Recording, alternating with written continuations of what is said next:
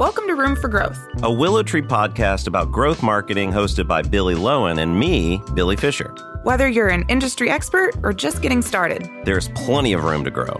Share this episode with your favorite coworker, follow us wherever you enjoy podcasts, and reach out if you'd like to join the show. You ready, Billy? I'm ready, Billy. Let's go. Let's f***ing grow.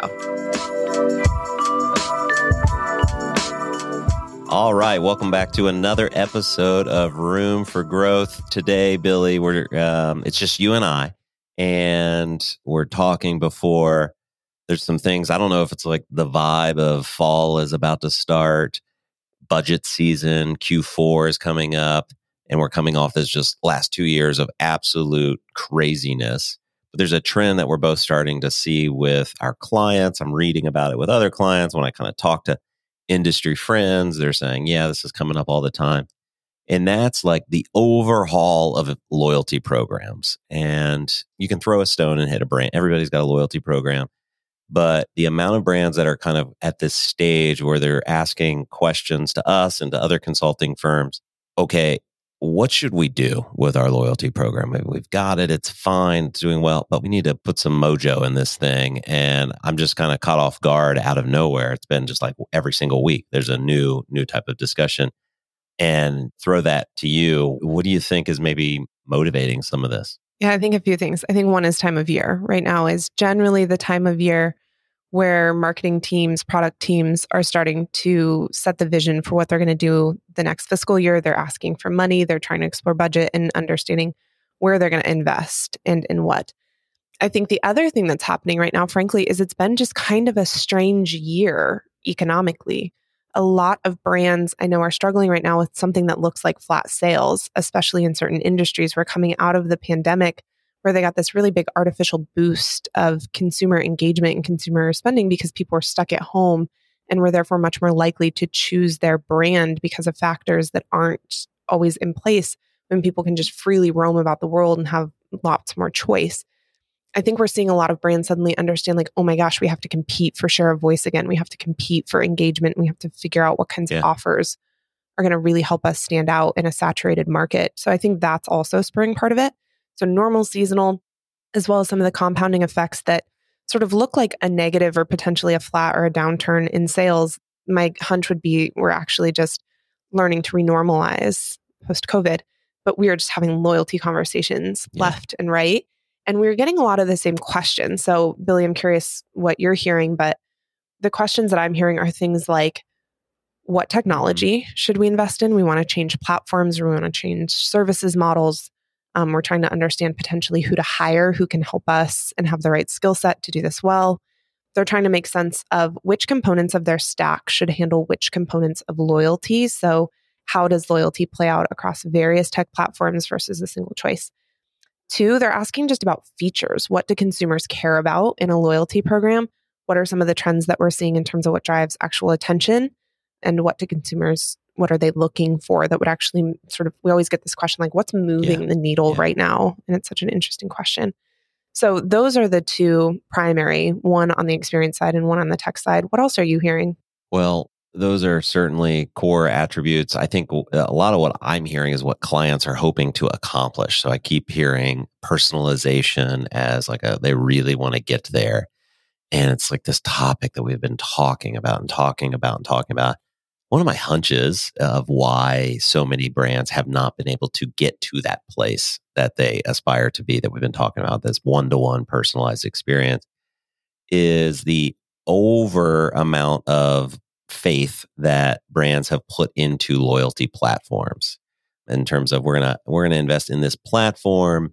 Some of these platforms are partners of ours, and it's going to accomplish all of our wildest dreams. And unfortunately, that's just not the way it works. And so I think too many brands are skipping some of the really smart architecture in terms of, okay, what platform is going to be able to do these set of things? But hey, in order to really deliver on this one-to-one segmentation and deliver highly personalized offers and really this highly personalized experience, we probably are going to need to invest in a CDP that sits alongside a loyalty platform. And I don't think enough brands are having like that really, really hard architecture practice and are just going towards like, we're going to pick a loyalty platform and then all of our dreams will come true. And I'm not trying to throw shade at loyalty platforms on this, but it's just a thing that I'm observing. I think that when different brands are considering whether or not to invest in a loyalty platform, some kind of piece of technology, they're absolutely not asking the right questions first. You are completely right. They're saying, let's just pick a platform that can give us a loyalty program. And instead, what they should be doing is thinking about what is the experience of that loyalty program? What offers are we going to give to our customers, and when and why? There's certainly not enough questions about what they're willing to invest in that experience to drive what kind of return. Yeah. And instead, they are just like picking a platform, hoping it's going to think and do for them. When in reality, many of our clients actually already have much more high-powered tech in their stack already, especially if they have a customer data platform, especially if they have something like Braze, where you may not need a loyalty vendor, or you might only need it to do one thing. So many loyalty vendors today also claim to do all of the messaging. Yep. And I generally always advise against that. Do not put your channel messaging in the same platform as your loyalty vendor. A loyalty vendor really must do one thing. It needs to do fulfillment of offers and points really well. You need to create that bridge between your point of sale system and when somebody spends money with your brand versus the offer that you sent to them. So what you promised to give them in return for any sort of like action or behavior they take with your brand, and then how you deliver on that promise to them. That's what a loyalty platform can and should do at its core. That's one core piece of functionality. Everything else, I think brands should be really cognizant of whether or not they're making a good best practice choice to use their loyalty platform for other things. Yeah, and let's be clear. I mean, so most of these loyalty platforms, in kind of defense of them, have clients that go from, huge top 100 or top 5 in their category to, the smaller, and they're selling the same platform. And so for the smaller brands, it makes sense that like, hey, we're kind of a all in one thing, because most of the smaller brands can't afford to stand up 4 or 5 platforms. It's just not reality. So they need one platform that can do. Yeah, you can't have measurement, data management, all of your messaging. So maybe in that case, if you are a very small brand. Yeah, makes more sense. An all-in provider makes sense. Yeah. So we tend to think in the kind of this, top 5 in their category type of mindset. And that is, if you're really going to be kind of leading the way in your category, I think stepping back and having some of these questions around, okay, what is it that we're trying to do with our loyalty program? What platforms what's our stack currently enable us to do? And then what are the gaps or the holes that we need to fill in order to deliver on, again, that first question. So when we go to a client in this case, there's kind of core critical elements of a great loyalty program that we highlight for them. Mm-hmm. And I tend to just get really passionate around this personalization topic. And it's because I'm like almost just sick of sitting in conference rooms talking about this thing for the last, 10 years probably. We've been talking about personalization. And so I'm really passionate about trying to figure out how to help clients get past this. Like, personalization's not like, hey, Billy at the top of an app. Like, customers expect really, really highly personalized experiences. Know me, understand what my preferences are, what products I like, and suggest them to me in the form or channel that I want them to be suggested to me. And so really unlocking that is, I think that's like the core heart of delivering a really, really great loyalty experience, is this like really, really highly powered personalized experience. Yeah. So you're talking about really 2 frameworks. I think like one place to start, and even if you have a loyalty program, still just go back to the basics. Right. Start by thinking about what you want the end consumer experience to be in a few core areas. How ideally, and just sketch it on a whiteboard, sketch it on paper, put sticky notes together, put Legos together, like do something fun, visual, lightweight. There's a few places. 1, in your app or on your website, what do you want the loyalty experience to be? How forward facing should it be? What should it look like? Do you want a dashboard? Do you want a scoreboard? Do you want the rewards to be right there? Yep. Is it all going to be in one place? Or are you going to have something at sort of like point of sale that helps with an upsale or conversion in that moment versus another place where they can shop for their rewards points, etc.? So think about what you want your loyalty experience to look like in app and web. Then also think about how it should play out at an in-person experience. I think that in-person loyalty experience is really important to consider, and so many brands miss it, especially for point of sale. And then think about channel as well. How should a loyalty experience change how you email customers, how you send them push notifications, etc.? One example of this is somebody just bought tickets through any kind of ticketing platform to an upcoming concert. And then you want to be able to still send them messages while they're waiting to go to that concert. An example of how loyalty should play out in your email is you should never email somebody who's waiting to go to a concert and they purchase tickets from you without a module that says like, this concert's coming in this many days, or your stay at the hotel is coming up soon. Yeah. You want to acknowledge the experience they have with you as well as the tiering. So think about channel.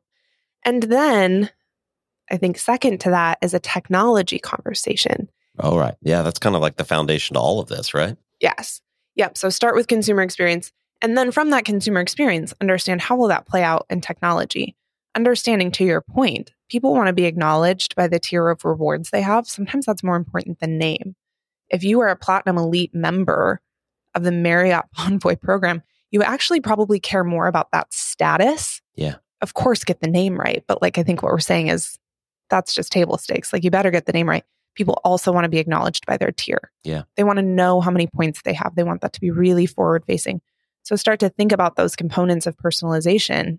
And that's when you can start to understand, what does your tech actually need to do? How fast do you need to acknowledge a purchase experience in that points dashboard in your app, or in that follow-up thank you message or the receipt that you send to the consumer who just made a purchase? Does it have to be right away? And in most cases, yes. Like, rewarding people immediately is pretty critical. What else are you thinking about when you think about like tech versus experience? Well, so to play that back to you, so there's kind of three pillars, incentive design, how the program is structured, all the pricing and promotion stuff, what I've been calling surround sound engagement, the channel messaging, which channels are you going to targeting customers with, and how are you delivering these messages? And then that I'm still using the omnichannel word. Phygital is another word I keep hearing. The in-store experience, whatever you want to call it, but that like seamless experience from digital to, so those are from digital to the in-person experience. So those are like those three pillars that you mentioned. And then under all of that is really, really good architecture, tech strategy in terms of how you're capturing and enabling these things. So and identity resolution being a key one there. And so I think that's a nice little framework for clients and brands to think about. And so what's interesting is I'm seeing a lot of brands that have the incentive design and the structure of the program kind of figured out. That's not something that you change all the time, but they have not been able to unlock those other two categories, which is like really, really great channel strategy in terms of how you're doing a personalized messaging platform. And then omnichannel, the same thing. The omnichannel and personalization, two buzzwords that we've used over and over again for the last 10 years. And we're just still kind of muddy about how we unlock that. So I think like in 2023, brands to like really lean in and figure out those two areas would be a good solid place to start. Yeah. But again, outside of a loyalty platform with the fulfillment piece, like a loyalty platform is generally, once you have that basic structure of X dollars equals X points, which equals ABC rewards, that's generally your loyalty platform. Right. But the things that you need in addition to that are, as mentioned, a really good identity resolution strategy, because you need to know who's visiting your app, who's visiting your website. They've got to be able to sign in and then have that points experience play out quickly. Yep. You also need really connected ecosystems. So point of sale is a big one. You need to know who purchased what products and what products did they view and what products did they add to cart that they didn't purchase. Yeah. So that individual item identity resolution back to a single individual is huge. And then one of the third areas that we see a huge problem is around speed. How quickly can you identify which customers took which action with you? One of the biggest challenges actually in loyalty programs today is there's not intentional enough data transfer. There's not fast enough platforms, something like a CDP that does an auto sync. And the time it takes to do sort of batch syncing of data really lessens the impact of a potential loyalty reward. But for the most part, in channel messaging, for example, or in your product experience, you don't always necessarily need a robust loyalty platform provider to get those experiences to play out. That's relatively basic personalization and custom attributes that you can store in your CDP, in your CRM, and then you can leverage those things. I was actually wondering, do you think more brands, instead of saying, okay, should we find a new loyalty platform partner? What should we do with our loyalty program? Do you think a lot more brands should just start with, maybe we need a CDP? Not trying to be too presumptuous here, but I've noticed a lot of really great loyalty marketers don't even think about a CDP when they're at all. It's not really the place they start. It's a good question. I would start with, what tech do you have already? And is it the right solution for the use case that you have, but also for long-term just best practices? So again, I think consolidating things like the source of truth for your data in your loyalty platform is just a really bad idea. That's a different purpose. You want a source of truth for the profiles of your customer to live somewhere else, because that's just a really critical piece of infrastructure. If you marry that to your loyalty platform and then you end up not liking your loyalty platform, or their product roadmap is terrible down the road, or they just don't keep pace and eventually you have to switch, you don't want to hurt the integrity of your customer data profiles and how well matched that is, how actionable it is. That's what I think about channel messaging too. Same thing. You're going to put a ton of investment into creating content for channel messaging or creating content for your social media. You don't want to store that in a platform where then if you have to migrate, it's just this massive lift and restart. Use your best-in-class platform for messaging. And then same with measurement. You may want some measurement in your loyalty platform itself, of course, but don't make that the only place you're doing measurement, because if you have any data limitations there, you're not going to have full visibility. So again, that's where I go back to sort of like a best-in-class provider versus putting too many eggs in a single loyalty vendor basket. And frankly, I think the thing that we're seeing with loyalty vendors right now is most of them are decent at a few things, bad at a lot, sell too strongly. And then we have clients who are frustrated that they over-relied on their loyalty platform. Yeah, for this thing or for that thing. Yeah, it's and that's where it's really sit back and say, okay, what is it that we have gaps in, and go find a platform to accomplish maybe that one thing. So yeah, way too many people. My other request though is this. The one other thing that we talk about that I think is important is around how much brands are investing in their loyalty platforms. So at the end of the day, a compelling reward is one of the most critical elements of a loyalty program. Sure, some of this you can fake a little bit. You can have tiers and this sense of kind of bringing luxury and appreciation to your consumers, where just the tiering of it and the naming of it can have some value. But if that's not matched by actual benefits that matter, a consumer is not going to care. And eventually, at some point, you do need to give discounts. You do need to give some kind of reward. You do need to give something of value. I think one of the trends that we see, no matter what, this is every brand, is most brands do not invest as much as they should be in the retention of their current customer base. Your customers will spend more money with you. They will give you the return if you treat them well. And if anything, the trend that we see is that brands spend a ton of money on acquisition. They have no idea how much time they have to keep a customer to pay off the cost of that acquisition. And then they have no idea how little they're actually spending on the retention of their current customer base, or how much they could possibly grow that customer if they just invested a little bit. So the analogy I give here is, if you have a slightly outdated house and you want to sell that house down the road, you want to create additional value. And so you call up a designer to say, hey, we need to do a facelift on the house. The first thing that designer is going to ask you is well, what's your budget for it? Yep. Do you want to do a full kitchen overhaul? Should we be ripping out walls? Do you want to make this open concept? Because the assumption there is, sure, you can do a minor facelift. And that's what I think most brands are doing right now. They think of retention as no, just put some paint on it. Put some putty on the walls. Give it the renter's treatment. Just sort of spruce it a little bit. And not enough brands are truly saying no, we're going to invest in the value of this house that we're building for our customers, because we know it's going to have inherent return down the road. So start back of a napkin. Start by just understanding, what's the value of your most important customer segment? Is your lifetime value $400? Is it $1,000? Is it $10,000? Is it $200? And that's going to give you a much better basis of how much you can spend in offers and rewards to keep driving that return spend from your consumers. Yeah, that's really smart. One of my favorite brands as you're talking about this that kind of came into play is kind of a brand probably most people have never heard of. I'm a golfer, and so I buy clothes from a brand called Linksole, Link, and then the word sole.